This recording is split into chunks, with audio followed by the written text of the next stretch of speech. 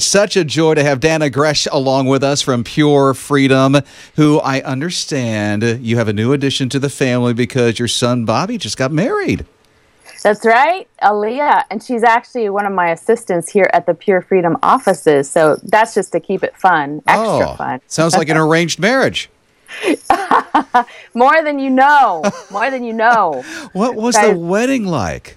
It was so beautiful. I had a friend tell me the other day that it was the most Pinterest-worthy wedding she'd ever been to. Does it get any better than that? Oh, really? I mean, we've seen some of the pictures, and it is just gorgeous. Was everything outside? Well, yes. Everything was outside. We had a reception in the barn. We had a huge fireworks show at the very end of the night because my father is in fireworks. He does fireworks for Disney and the Olympics and all these other kinds of things. And wow. That was in a thunderstorm. The fireworks were in a thunderstorm. Talk about amazing. I can imagine. Phenomenal. He does fireworks at Disney World, Disneyland. Which one? All of them. All of them. That is a cool job. That is a cool job. Yeah. Yes. Did the wedding bring back memories from your own wedding 26 years ago? Well, you know, the hairstyles were different. Yes, thank God for that. Oh, but I love that picture. I did have one of my staff members actually laughed at that photo a few weeks ago. We're showing her some retro stuff here. Yeah, vintage. Yeah, vintage. 26 years ago. And here you are, Bob and Dannah, still at it. I mean, 26 years later and Pure Freedom and everything. That's really cool. We still like each other. Yeah, and that's the whole recipe for it all is you got to like and love each other, right? You do, and you have to work hard. It takes a lot of hard work to stay married that long and in love that long. You have to choose it. Now, talk about hard work. I mean, I had no idea until I started Googling you last night, and Bob, and I'm like, wait a minute, Grace Prep? I mean, can you get involved in anything else? Wow. Oh, we are nuts. We are nuts. We're not as involved there as we used to be, but we did start a Christian high school 11 years ago. It's a new model in education. It's different from any Christian school you've ever been to. It's the most fun. It's a discipleship model. So we're discipling kids. We have kids from all over the globe. Most of them are regional, but from all over the globe who are growing closer to God and academically excelling, going to places like Yale and getting into Ivy League schools with an intention of having an intelligent faith of excellence. Yeah, and what's so cool is that not only is it Grace Prep, because you still have a little hand in that, and you're like the founders of it, but when it comes to Secret Keeper Girl and what's coming here to the Carolinas and Georgia with Pure Freedom, it's like you really want to invest in these teenagers, specifically with Pure Freedom, teenage girls and their moms. Absolutely. They're actually my heart. That's where the whole ministry started. Because I was a 15-year-old teenage girl who really loved God with all of my heart, but was blindsided by sexual temptation. And Satan really used that to take me to the sidelines, to put me on the sidelines for really almost a decade of me saying, I'm not worthy, I've done this, I'm disqualified. And I think sometimes when we sin in big ways, God does want to put us on the sidelines for a time of nurturing and healing and coaching up and special tending. But it's not permanent. It's just so that we can be put back in the game. We still have value. We still have a calling. And I want to make sure that teenage girls don't sit too long on the sidelines when their hearts are broken. What kind of brokenness have you experienced? Because I know it's so different than what it was, say, 20 years ago in a teenage girl's life.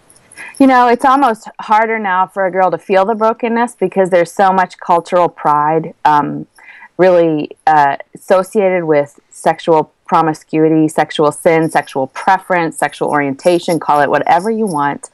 But the new word that's been coined to describe today's teenage students and college-age students is sexual atheism. That's because they're Christians, they love God, they want to follow Him with all of their heart, but in terms of sexuality, they do not trust the Scriptures, and so they form their own interpretation of what is right for them. And it's more important than ever that parents and pastors are very actively involved in helping their high school students develop a sexual theology, and that's part of what we do at the Pure Freedom event. Another thing is that moms are at the Pure Freedom event, too, so I love the aspect that they have a closer relationship by the time they get out of this event. That's one of our favorite things. Moms should be in the driver's seat of this conversation about sexual ethics. They really should. And we don't go very deeply into that, but we help mom form the conversation. We help her start the conversation. But one of my favorite things is when I see moms come in, and we pray so hard over this Pure Freedom event. Every attendee that comes is prayed over. And we see girls coming in with their arms crossed. You can see they're angry. They want to be anywhere but with their mom on this night for whatever reason.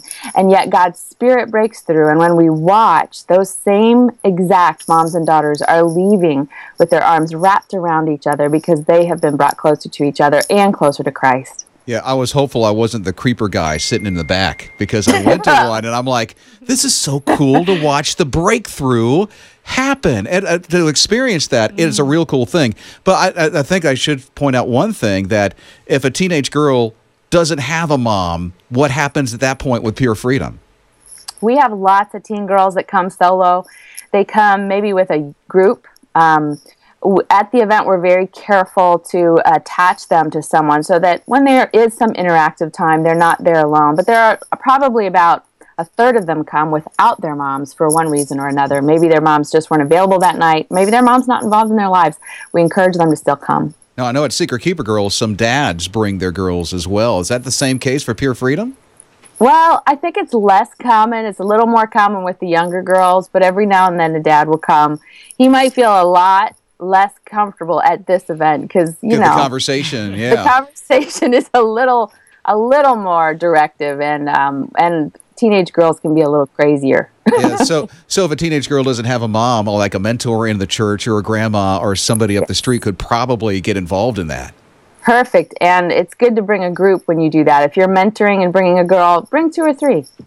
Oh, that is a great idea. Mm-hmm. So what's your hope? Pure Freedom comes through the Carolinas and Georgia. Actually, you're going to be in September in Raleigh, and then in October, Greer, Savannah, and Charleston. So what happens? Pure Freedom comes through, and then it's done. What happens from there?